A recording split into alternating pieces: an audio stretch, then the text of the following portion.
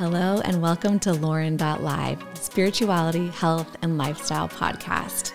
I have a special guest on today, Nina Camille. Thank you for joining us. Thank you for having me. I think you're the furthest Zoom guest that I have had so far in Tulum, Mexico. So that's exciting. So I'm going to do a really quick intro and I want to just get into it. We have a lot to cover. Nina Camille is a coach, a yoga teacher, and the founder of Experience Freedom. And they do group retreats, and there's a lot of life-changing programs. I'm going to have her speak to that in detail, but she does all types of things, and she's a very spiritual, very heavy spiritual presence. We'll share her Instagram later, but I've been following her for a few weeks, and she's very inspirational. She's had some things happen in her personal life that she can speak to, and just a really beautiful natural essence to her, if you will. So I am very excited to have you here today. Thank you so much. I'm happy to be here. Yeah, thank you. So let's dive into it. I think a good kind of starting point would just be, however you want to share this, just talk about your spiritual journey and what's led you to where you are now. How did you become a yoga teacher, a coach? How did you find Experience Freedom? What has drawn you to become the spiritual person that you are? Yeah, I love this question because all of our journeys are always so unique, and mine's quite unique. Not in that a lot of it came through trauma. I think that's really common for those of us who have found ourselves on a devout spiritual path. Often it's because we've had to. But I was actually born into a family where my father was a shaman and a healer and a psychic. He's a Haudenosaunee, so we're Native American. And he was a very, very powerful spiritual being. And I grew up with him chanting and having a really deep spiritual practice that was quite similar to the one that I actually have now, which is inclusive of all different practices and, humans explain the answers of life through all these beautiful different avenues. And some of them are religion and some of them are earth-based. And he really sampled from the spiritual buffet. And he was adopted and was a very traumatized man. And so I grew up with this really powerful, strong spiritual figure who was also really emotionally abusive and controlling and manipulative. And because I was so sensitive and so psychic from a very young age, I had all of the gifts that he had, probably, and then some. I could tell that something was just wrong and that it didn't feel safe and something about it wasn't right. And so for most of my life, I rejected all forms of spirituality, and I was a diehard atheist. I'm like, nope, not going anywhere near that. It's unsafe. Being on a spiritual path leads you to use your power for control and manipulation and abuse. And so I'm going to quiet my spiritual gifts, hide them, pretend they don't exist so that I can just be a good, normal person. And so I lived that life for a while. But in my, I would say mid-20s, in early 20s, a lot of the ways that I was using to get love just started to feel a little bit empty. So I was like the popular party girl and one of the guys and a carefree, wild spirit who kind of went and did whatever she wanted. I also was able to really hold great fun jobs, really easily get promoted very quickly. I was really intelligent and I knew how to play the game. And I kind of woke up one day and looked around my life and I realized that I had won the external game in all of the ways that I thought you were supposed to. I had amazing friends, a really great reputation, a cool job. I made enough money to take care of myself. I had a great boyfriend, a beautiful apartment. I lived in the city I wanted to. And I just felt so empty. And then I felt guilt for feeling empty because I knew that I was in such a beautiful place, and that I should be grateful. And I was grateful, but there was something in me that just felt really untapped. And I knew that what I was doing with my life and my energy was not anywhere near what I actually had to contribute to the world. And so I started seeking, I started following people online that were sharing, some truths that felt resonant to me. And I started to go to some like heart opening workshops. And I had already been practicing yoga from the time I was about 20 years old. So, I had been in my yoga practice for 8 years already, but I was also a partier and a yogi at the same time. And so there was a lot of inner like push-pull happening where I felt like two different people in one body. And it really made me feel like I didn't belong anywhere, because when I was playing one role, I knew that that wasn't totally who I was. And when I was in the other space, when I was on my yoga mat and in that community, I felt like a phony because I was still, spending a lot of my time and energy partying and kind of abusing myself in subtle ways that were really obvious to me. And so I kind of scrapped it all and just said, okay, like I can't do this anymore. I'm going to leave the company that I built for 5 years, which was a destination music festival. It was probably like the sexiest job that a 28-year-old could have. We were like booking DJs and traveling, and I really had my dream job, and it just wasn't my dream anymore. And so I moved to the Virgin Islands and quit everything and became a yoga teacher.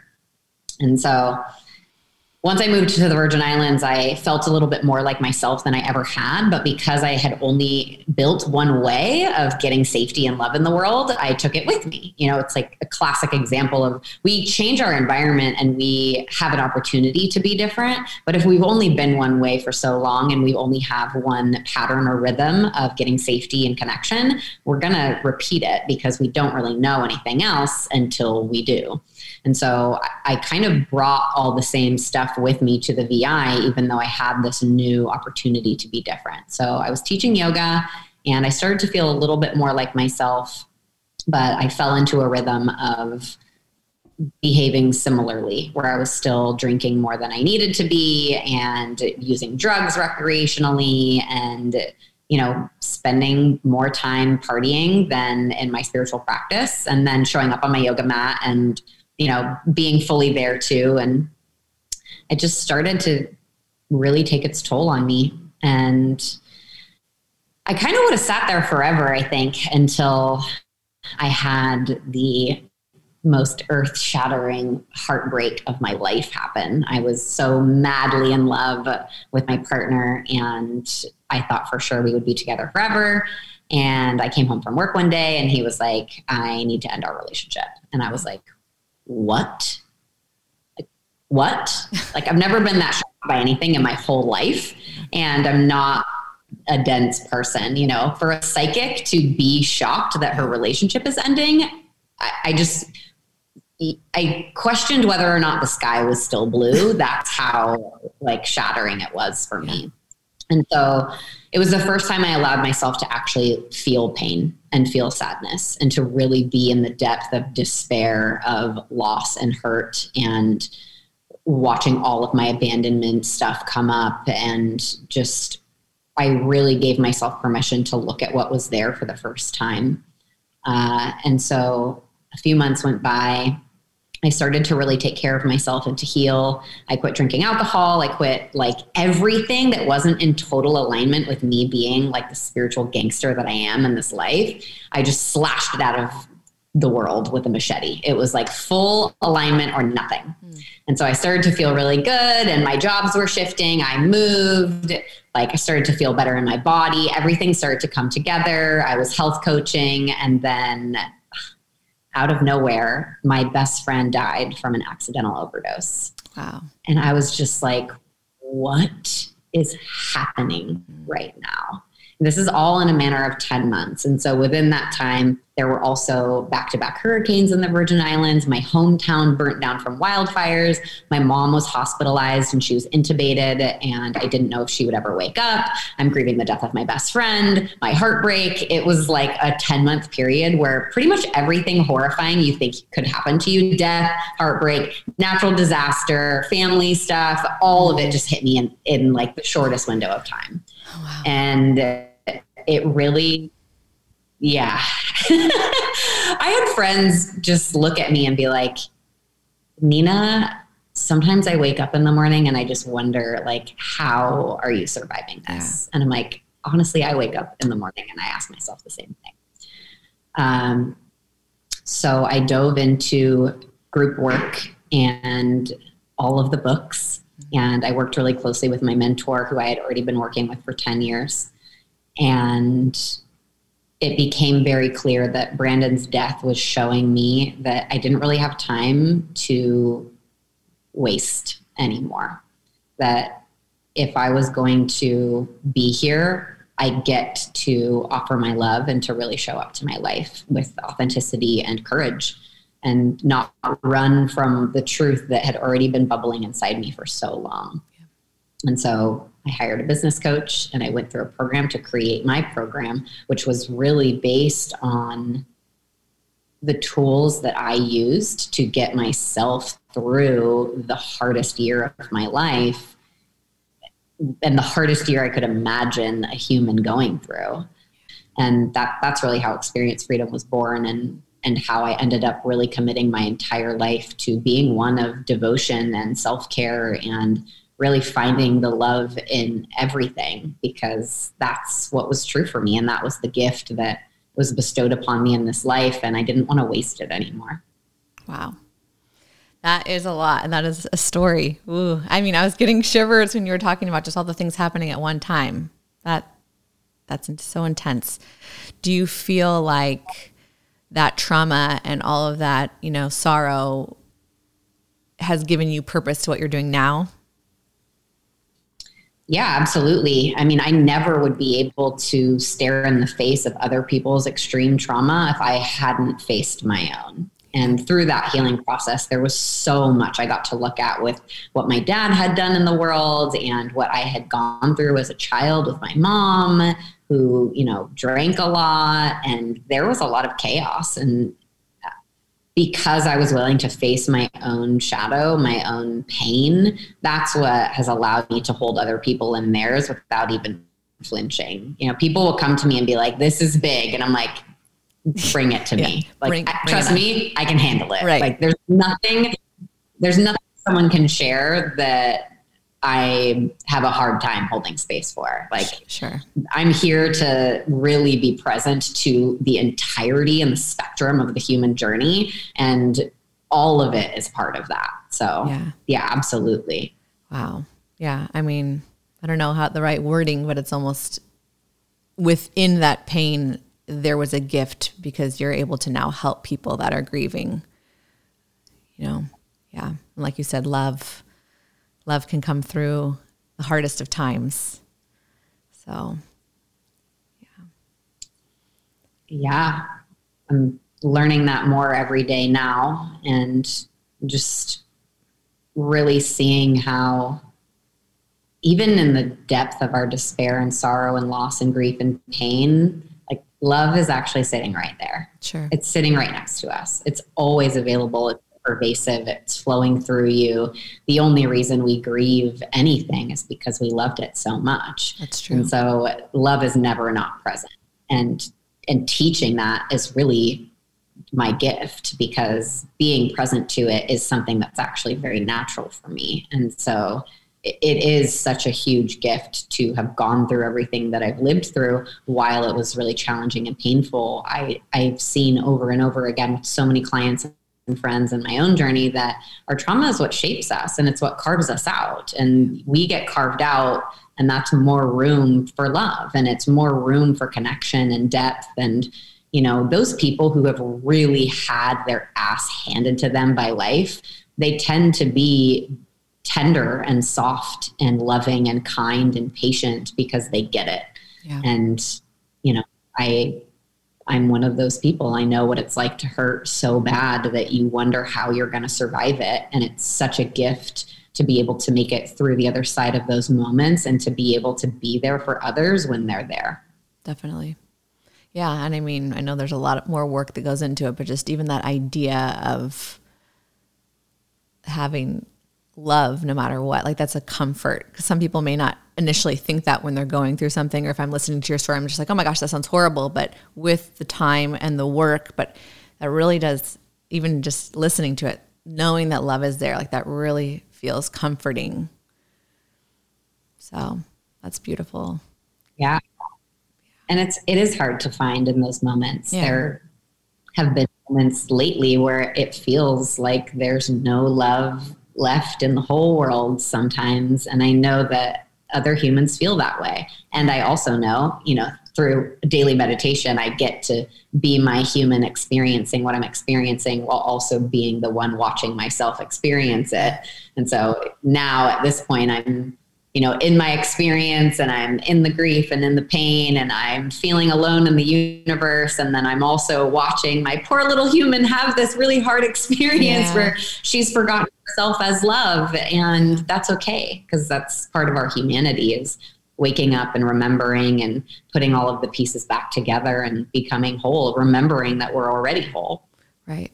Yeah, I actually did an episode maybe like a month ago, I think, or a few weeks ago, about the beauty of incarnating here, because in this plane we get to experience all the feelings. Like you said, our true self is love and truth, but here we kind of forget that. There's the veil. So I think for some people that are listening, they may not be familiar with this thought process. Can you kind of maybe explain your interpretation of that, like what it means to kind of be like awakening and remembering our true selves and our true truths? Like, is that, I kind of know, but explain just like the soul versus like the human experience. Yeah.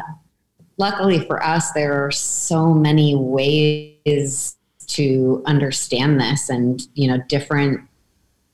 different practices and different understandings and different ways that it's articulated will resonate with different people. Everything that I teach is based from the idea, or from the truth, that we're one, that we are consciousness, and that we're energy, and love is just a synonym for energy, consciousness, light, oneness. And if we're one, we're everything that ever was and ever will be, there's no contrast. And so the idea is that we came down here and we chose to incarnate and form and split ourselves up into separate entities. And I call myself a Nina and you call yourself a Lauren, and we are pretending that we're different and that we're having these unique experiences through the mind. We're perceiving reality through our mind. Mm-hmm. And we're experiencing ourselves through the mirror of this world. And so, what I know is that we are one, and that we can't actually die, and we couldn't ever actually be broken either. We just think that we are. And so the idea is that we're playing a game. It's the Leela, right? It's the Maya, the illusion that we're separate from God, when really we are it. And I use the word God as a synonym for oneness or consciousness, not as a like white dude with a beard in the sky. And if that's what you believe, totally cool too. Yeah.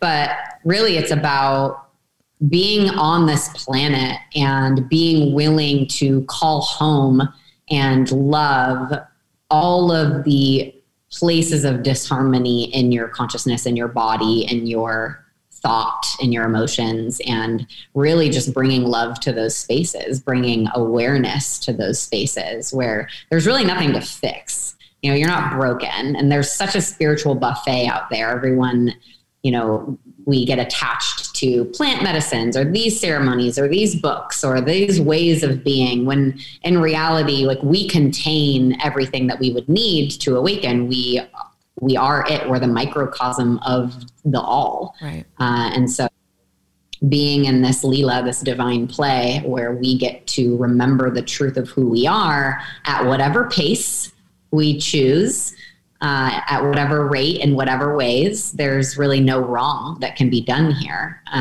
because in the end, we're all actually one field. It's one conscious field of energy. Yeah. And so, yeah, for me, like awakening and remembering is really just your journey home to yourself as the one, and learning to treat the world and yourself as if you know that and you remember it, and being able to enjoy the beauty of being human. Like you were saying, if we were still oneness, we wouldn't have experience. We have to have separation in order to have contrast. And so if you understand that it's a game and that you chose to come here, we look at trees and just go, oh my God, this is so beautiful. Yeah. Like, look at the thing, like, wow. Yeah.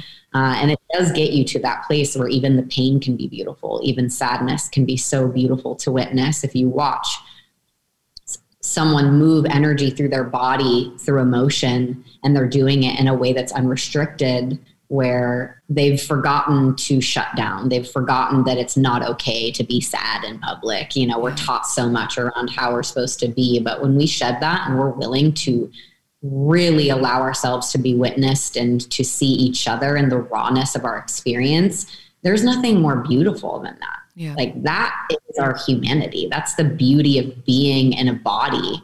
And it gets to be part of the joy of being alive. Wow, you explained that all really well. And selfishly, I have a question, but I'm sure others will benefit from it, because I hear, you know, I've heard this, and I'm sure many have heard that, you know, where we're not separate from source or consciousness. We're all one. That's a very common spiritual, you know, notion or practice. You know, we are one. We are all one. But, you know, I always, like, in my human brain, I'm thinking like, okay, we're here and this is an illusion, but it feels like it's reality. Is this just a temporary, like, can you kind of explain that? Because that is something that I've tried to explain to people, and it's hard. Like, I get the concept, but if this is an illusion, why does it feel real to us right now? Is it just part of the experience? Yeah, I love this. And it's something that I also just love to unpack and piece back together with my mentors, because on one hand, like, none of it matters because it's all a game. Sure. And on the other hand, all of it matters because we're here. Yeah. And so the idea of presence is really the anchor in that question for me. It's, okay, none of it really matters and we can't do it wrong. So, like, if you want to go live on a mountain in India and never speak to anyone again, you can. However, your soul will call you to do what you're meant to do here. And that is the important piece, is, do you feel in alignment with how you're using your energy here? You know, do you feel like you're living your Dharma? For those of you who don't know what that means, Hinduism describes Dharma as your mission, you know, your divine purpose. Like, why'd you come here? What'd you sign up to do? And that can be a really tough question for people to answer sometimes. And intentional in your life, like, to be all here because you're all here. Like, this is what we're doing right now. So we might as well be totally present to it and invest. Also, like, not take everything so seriously all the time. Like, people think we're screw something up when really screwing it up is the only way to be a human. Like, there's no rule book. There is many on how to be a human if one of them are right. Like, we'd find the right one and we'd just stick with it. Part of the dance, the inquiry of, like, what is actually real? What's just perception? Like, even when we think about color, where our eyes. So if we think about that, this whole thing is the way that we are interpreting matter and light and energy. That's it. And so there's something really beautiful about that, where there's a vastness, and it allows us to kind of zoom in to the depth and the magic of the moment, while also zooming out to, like, the void, and how, like, we don't really know 99.96% of what exists in the universe. Like, we can actually only observe 0.04%. That's a real statistic. Yeah. And so for me, as, like, this spiritual seeker and just junkie, I'm like, oh my gosh, that's so cool. That means that like what we can perceive through the mind is like, it's not even a fraction of like what's actually out there. Sure. And it can feel daunting for some, but for me, it feels fun and expansive and exciting. It's very exciting. The more questions you ask, the more you feel that you don't know. But then at the same time, I don't know, it all makes sense at the same time. It's a wild ride for sure. Yeah. Okay. Well, we could keep diving down that rabbit hole, but I do want to kind of, just because you are so familiar with it personally and helping people, which we'll get to the Experience Freedom, your workshops, but can you kind of talk about just how trauma plays a role in people's lives, conscious trauma and unconscious. So, for people that are kind of like, what? You're aware something happened, your friend passed away, you're conscious of that. That's a real feeling. And then there's unconscious trauma. That could be things that either you don't remember perhaps, or things that happened in past lives or whatever. Like, can you kind of speak to that? Yeah, trauma is one of my favorite topics ever. It's a huge piece of the work that I do. Yeah.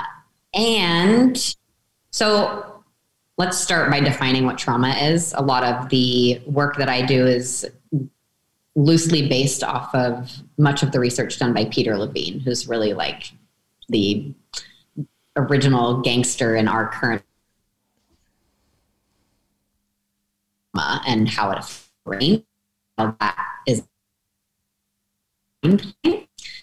So we're living in this incredible time where we know more than we've ever known before. Like, our parents did not have access to the ability to heal trauma in the way that we do now. And so for me, like, that has been some of the most exciting pieces of my work, is really understanding trauma and helping people be free of it and seeing what the gifts are. So trauma is really the experience of feeling unsafe. It's a perceived threat and an inability to respond to that threat, which is why a lot of our trauma comes from childhood, right? Because when you're a baby and your parent leaves the room, you feel unsafe. Yeah. The ability to respond to that threat other than by crying. And you don't know if your parent is ever coming back. And so it really doesn't take an actual threat to experience trauma in the brain. It's the perception of a threat. And so we can watch this collectively if there's a perceived threat just in your community or on the planet, like we've been going through for the last year and a half, or if it's the idea of a threat coming, that's still traumatizing for people in their brain. And so what happens is perceived threat, inability to respond to that threat, and our body does the thing that we need it to, which is go through a trauma response to keep us alive. Often they're categorized in a lot of different ways now, but more often than not, it's fight, flight, freeze, or fawn. Your body dumps a ton of adrenaline, cortisol, a lot of different hormones that you need in order to get to safety. So most often, we don't actually run or fight or freeze or fawn. Sometimes we do, but our body is preparing us to do that. And if you are familiar with this topic, or you've read Waking the Tiger or Healing Trauma, or you've seen any nature show, you see that animals, when they are under threat and they get away, so say like an antelope is being chased by a cheetah, on every nature show we've ever seen, usually the antelope gets away somehow, and we're like, oh my gosh, it's like right there. The cheetah like grabs it by the ankle, but the antelope scurries away. What happens after that is the antelope gets to safety, it stops, and it shakes its whole body vigorously to expel the extra adrenaline, cortisol hormones, and energy that was flooded through the system. And then it takes a series of deep breaths, resets the brain, resets the body, and it goes about its antelope way without carrying a bunch of trauma. Don't have that mechanism. There's like a glitch in the human experience. And we not only don't expel the extra energy from our body and our brain and our system and then reset it, we also don't tell our brain that we're safe again. because we don't have that ability. It's not an autonomic system that happens. And so often humans are carrying way high stress levels of like stress hormones in their body because they haven't gotten rid of the, surges of energy that have occurred when they've experienced any type of trauma. Like direct abuse is one thing, but emotional abuse is another thing. Like someone making a subtle comment to you every day for 4 years about how you're not good enough, that's traumatizing. That will create a threat to your system. You don't feel worthy or safe. And so there's a lot of subtle trauma. And like I mentioned, not only do we not expel that in the moment, we never tell our brain that we're safe again. And so what we have is a lot of people who are actually just walking around in a low-level trauma response all the time because they don't feel safe in the world, because they've experienced enough threat and not enough reset in their nervous system, that their nervous system is just in a state of response to trauma 100% of the time. Wow. And that's what makes us sick and scared. Totally. Whoa. Yeah. And I mean, it can come out in physical ailments too, right? I mean, that can make us physically ill. Yeah. Oh, yeah.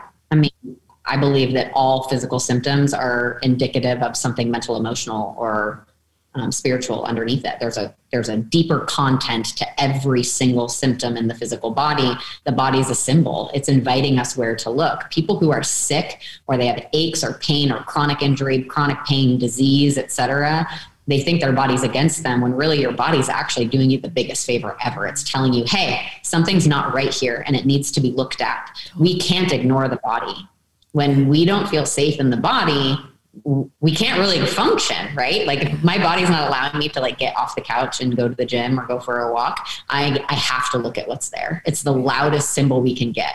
We've learned to numb our emotional pain really, really well. Yeah. We've learned to hide our mental anguish, but physical pain you can't hide from. And so that's really the body's last alarm going, hey, this needs to be addressed. And that's exactly why we're in so many epidemics of cancer and heart disease and liver failure and all of these different symptoms of us ignoring the deeper layers of the human psyche. Yeah, that totally makes sense. Holding in trauma and stress over years, my goodness. So a lot. Okay. Well, let's talk about, I guess, then that's a nice segue into experience freedom. And I know it's not just what you do there, right? But what are some ways that you do help people with trauma and in other areas heal and kind of wake up to their best selves? Yeah, I would say that the patterns we create around our trauma are really what keep us from being in the truth of who we are. And that is, it's shame, really. Something happens to us. We create a pattern around it because we felt unsafe. And once we become aware enough to know that we have a pattern, often people are like, okay, yeah, I know what's happening. I know this is not getting me to where I want to go. I know there's a pattern occurring. Why can't I change it? I can't. I keep doing the same thing. What the hell? I'm so aware. I'm meditating. I know the things. What's going on? And I'm like, okay, well, your body is dependent on that pattern to keep you alive. That's what's happening. And so it's not until we actually get to reroute some of the patterning in our brain that we get to be free of those patterns, because it's not the pattern, it's the trauma. And often it's not even the trauma that's stuck. It's that we are keeping the trauma stuck by coating it in this thick layer of shame that society has helped us do, where we think that if we're witnessed in our pain or in our trauma, that we will be rejected. That, oh, if you've been abused or raped or abandoned or neglected, you're not worthy of love. So hide that part of you and do whatever you can to be likable, and then you'll be safe. And that starts to eat us away, because people love the mask. They don't love the true version of us. And we feel alone, even in a room of people who say they love us. If we haven't told them who we really are and what we're really carrying, then we don't trust love, because we are creating a version of ourselves to get love. And so what I do in my containers is create a depth of safety between men, women, and non-binary people so that they feel safe enough to be witnessed by one another. And that dissolves shame. And once the shame dissolves, then we can get into like the limbic brain and into the body, because a lot of people do talk therapy for 15 years and they're wondering why they still have trauma responses and their patterns are still there. And it's because the mind and the brain are not the same thing. The brain is an organ. It's the body. And so, those books like The Body Keeps the Score, Healing Trauma, et cetera, it takes a somatic lived experience in order to move trauma. You can't just talk about it. It's not a mental thing. You don't mindset your way out of trauma. You need the mindset work to support your trauma work, absolutely. But what you need to heal trauma is a disconfirming experience. And so most of our trauma is created through unsafe relationship. And so what I do is create containers of safe relationship. And so people end up connecting in ways and in places and at depths that have at one point felt very unsafe, and they do it in a held container by someone they trust, me, with each other after they've earned each other's trust, and they open and we see what's there, and we create new deep relationship and a new experience where they're actually safe to be in deep connection, and their body is safe to be held by somebody of the opposite gender identification and not be projected on or pulled from or abused. There are so many different ways that we go about healing trauma and experience freedom, because it's always unique to who's in it. But that's always the perfect recipe, is that someone will come in with this thing that needs to be healed, and then someone else comes in with like the exact mirror to that thing. And, this is outside. That's like the magic part of how these containers go. But really that's the beauty. And then what happens is kind of what you asked earlier is, what are the gifts in this? And what happens when we are free of our trauma is that we go, oh my gosh, it's possible, you guys. That means everyone can be free of their trauma. We think that we're stuck this way forever, and the body tells us that so that we continue to behave in ways that will get us safety. But when we create a new experience where now we're just safe because we're sovereign and we make our own choices, and we've reparented and we trust people because we can, it changes our entire experience of the world. And then we go out into it and we show other people that they can be free of their trauma too. And we have the room to talk into these experiences and to meet and patience and understanding. And there are few people who go through the depth of freedom that occurs through trauma work and don't want to somehow give that gift away.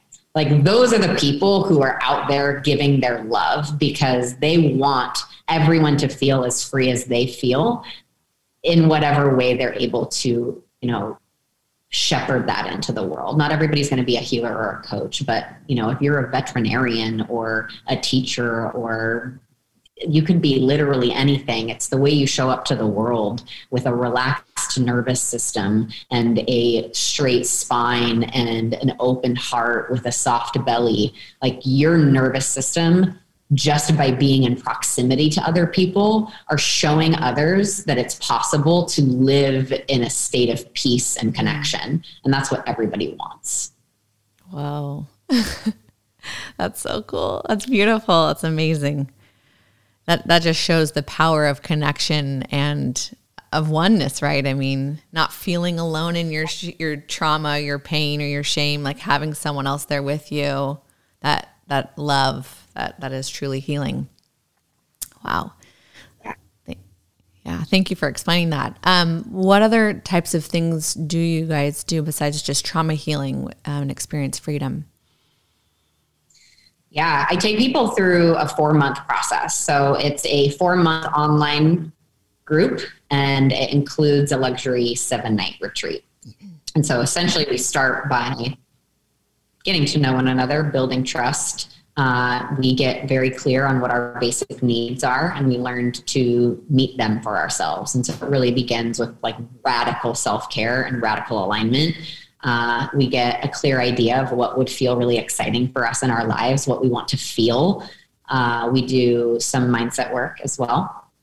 And I help people create systems to feel good in their life, systems that work for them, that are unique to their makeup, I include some astrology, some human design, some, all these little bits and pieces that I've been trained in. And then once we're ready, the fun part is that the trauma and the shame tends to just rise and reveal itself. We don't even have to get in there and dig for it, because once you've created enough safety in your own body and in a container of people, we want to be seen. We want to be witnessed. We want to be in a level of connection that we've never experienced before. And that's just one of the superpowers I have, is creating safe container where people actually know that they're safe to share what's true for them. And once those connections are made, it's just the most beautiful thing I've ever witnessed in my life. The friendships that are created out of my program are just unbelievable. They really are. And it's not even something that we try to do. It's just what happens naturally when you're that freaking real with each other. You can't help but love someone who's got the courage to bear their truth to you. And so once we do that and we start repatterning and teaching our nervous system how to feel safe in the world, we dive into boundaries and relationships and the alpha and omega energies, our inner masculine and our inner feminine. I help people connect more deeply to the divine and their own sacred gifts that they contain. I help them feel safe to share them and to expand them and to use them in the world, connecting people more deeply to their intuition and their own sense of self, and just loving their own unique path of self-discovery and being willing to share that in community. And then if people want, I help them birth some of those gifts into the world in a way that's in service to humanity. And so really the biggest requirement for me in interviewing people to come through Experience Freedom is that they have a heart of service, that they're not just doing this work for themselves, that they're actually really committed to seeing a world where there's happiness and freedom for all beings everywhere. That's my mission, is that we're here for each other and we're here for the collective awakening. Yeah. And we start here and we create these little mini experiences of what the world could actually look like if we showed up to one another with truth and compassion and kindness and grace. It's not just true for the 10 people I take every 3 months through this experience. This is what's possible for us. And so I like to give people a lived, felt experience of that so that they take it and they go back into their lives and out into the world and they spread it in whatever way is authentic to them. And like I said, it doesn't even have to be that they build a business around it or they have this specific offering. It's just them showing up to life with their own sense of truth and authenticity and sovereignty and love and compassion. That changes the world. It really, really does. And that to me is the most exciting part, is watching what people go do with it after they leave Experience Freedom and who they become and how they touch their communities and their families and their friends. Wow. I love that. That's speaking my language, the collective, because that's really what we need to heal to change this earth. That's a perfect segue too, because I actually did specifically want to ask you your opinion on what is going on in the collective right now. And this great awakening, if you will.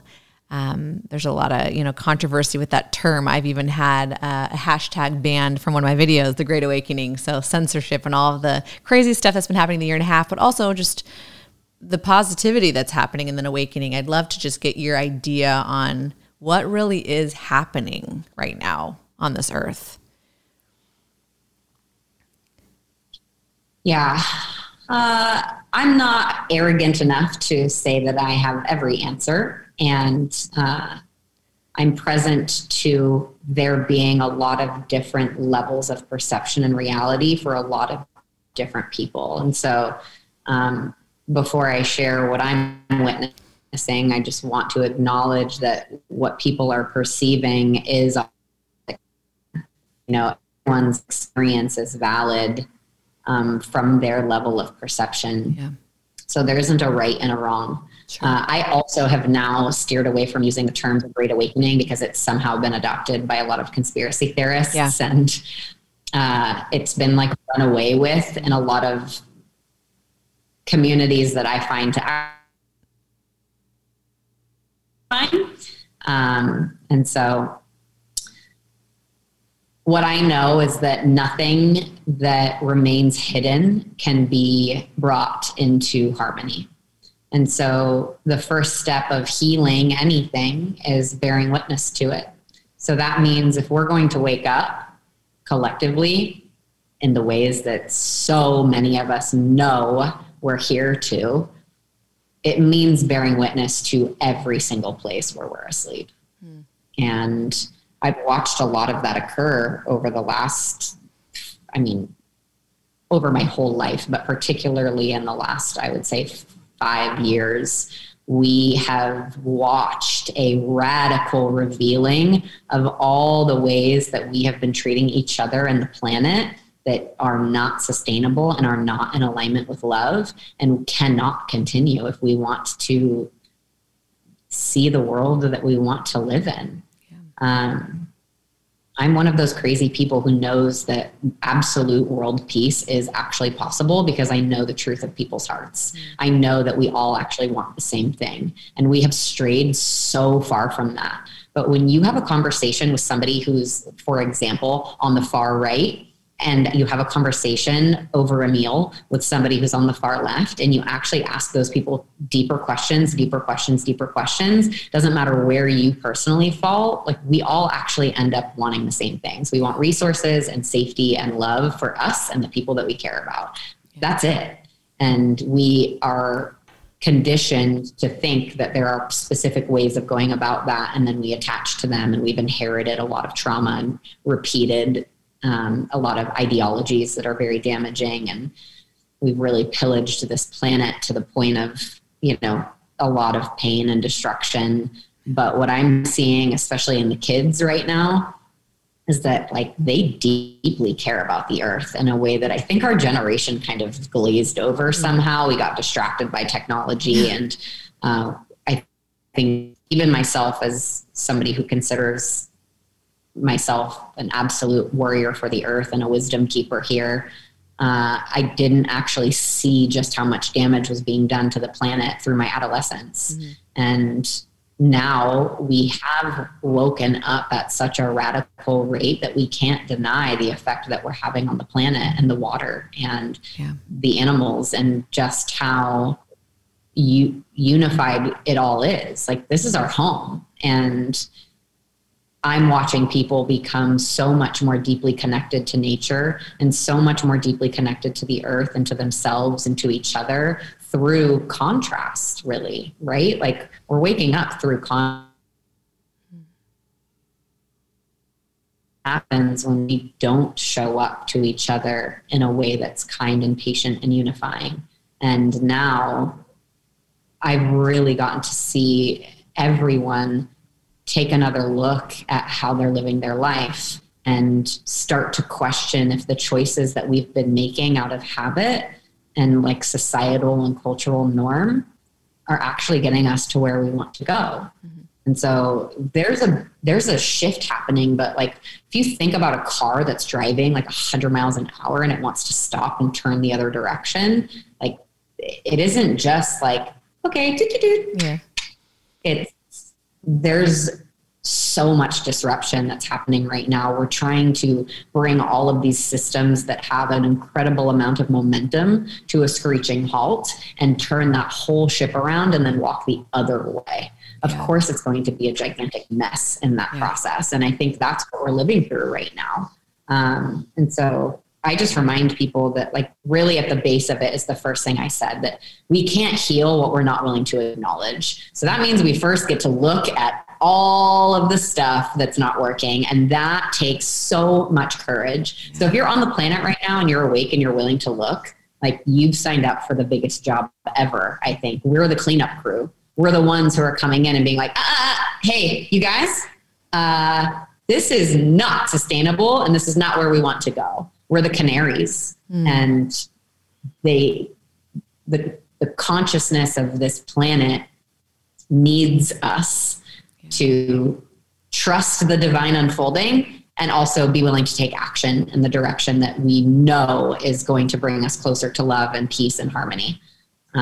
So I feel really hopeful. And I also know that, like, being in the death and rebirth process is super messy, and it's really challenging, and it can be really horrifying and scary. And the people who are resisting that process are being dragged or there's also a mass exodus of souls happening. People are dying at rates that like we have not seen in a really long time for one reason or another. It's not just the pandemic. There's just like souls are just exiting here and there constantly. And so I'm watching the energy shift drastically.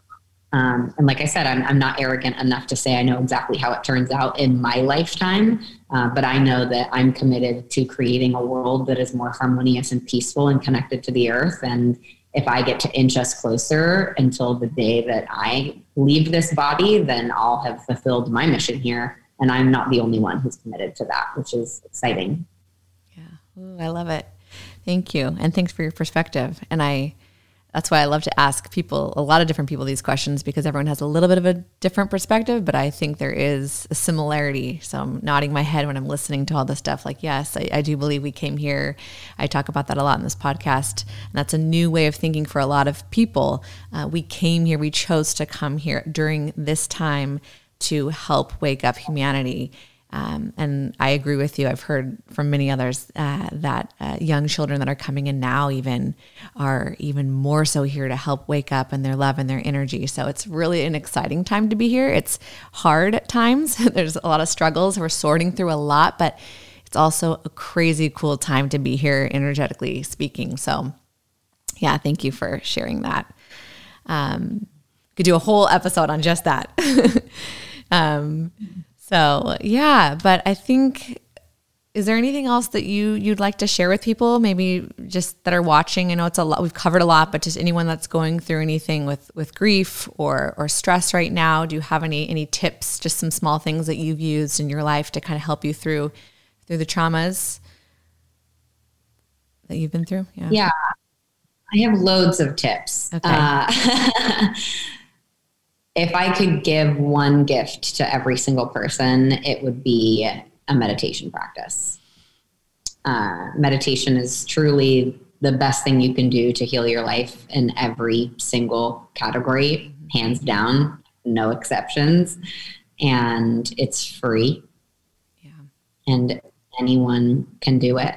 And so when I say meditation, I mean a daily sitting practice in silence, either watching your breath or chanting a mantra in silence in your mind. I am is the great mantra to use. I am in silence in your mind, sitting for 10, 20, 30 minutes every day. It grows the place of inner peace that already exists inside you. And it allows you to meet the world in a new way, and to meet each other in a new way, and to meet yourself in a new way. And so, if you're feeling grief or loss or overwhelm or stress, sitting in silence is likely to feel like the most torturous thing that you can do when you're hurting. And I know that very well. And I also know through experience that it is the most powerful thing that you can do for yourself, is actually be with what's there, because that's how we dissolve the energy. That's how we bring harmony to the places that hurt, is with our presence. There's nothing more healing than the power of our absolute presence. And so if we can practice that like a muscle and give ourselves that gift, like I would love to live in a world where meditating before you leave the house is just as common or necessary as brushing your teeth before you leave the house. Like, you wouldn't dream of waking up and not brushing your teeth and going out into the world. That's how I feel about meditation. And I know that the world would be a very different place if we all treated meditation that way. Yeah. And the reason why I offer it as like my first tip is because of how accessible it is. And it's been done for over 5,000 years for a reason. Yeah. Now we have all of this scientific data to back that up as well. Joe Dispenza is doing incredible work showing the functions of the brain after meditation. And the science and spirituality community are really starting to unite around meditation specifically, that it can truly heal the body, the brain, your emotions, your mind, of course. And, having a connection to the divine is a superpower in this life. We get into moments of stark contrast in our humanity where we feel alone and everything feels hard and insurmountable. But if you have been sitting in meditation, you will have a connection to the part of you that is the one. that is eternal, that is consciousness, that is inner stillness, inner silence, inner peace, that is love. And it gives you the strength to move through things that feel insurmountable because you've been willing to sit with yourself in it. Yeah. Good tip and good reminder, because there are a lot of distractions here, and you do feel so separate from love and peace and source, if you will. So that is good, because I do believe too, everything is within us. It doesn't feel like it, but when you take the time to tap in, it's there for you. So that is a great tip. Yeah.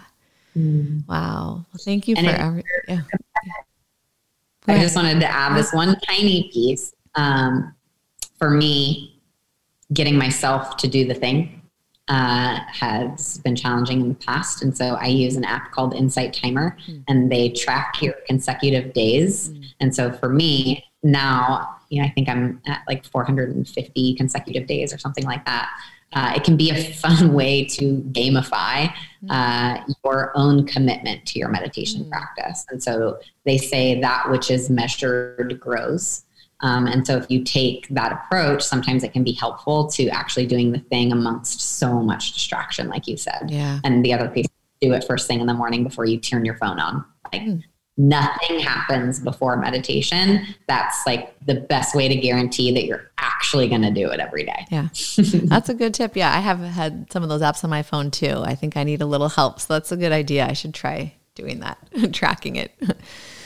Cool. Wow. Well, thanks for everything that you've shared today. It's a lot, and it's all wonderful and beautiful and helpful. It's just, like I said, it's a good reminder. Like, there's so much going on here, and man, we have a lot cut out for us, but at the same time, it's all just here. Like you said, I am. It's actually really simple at the same time. So, I want people to be able to find you. Where can they find out more about Experience Freedom? Where can they find you online?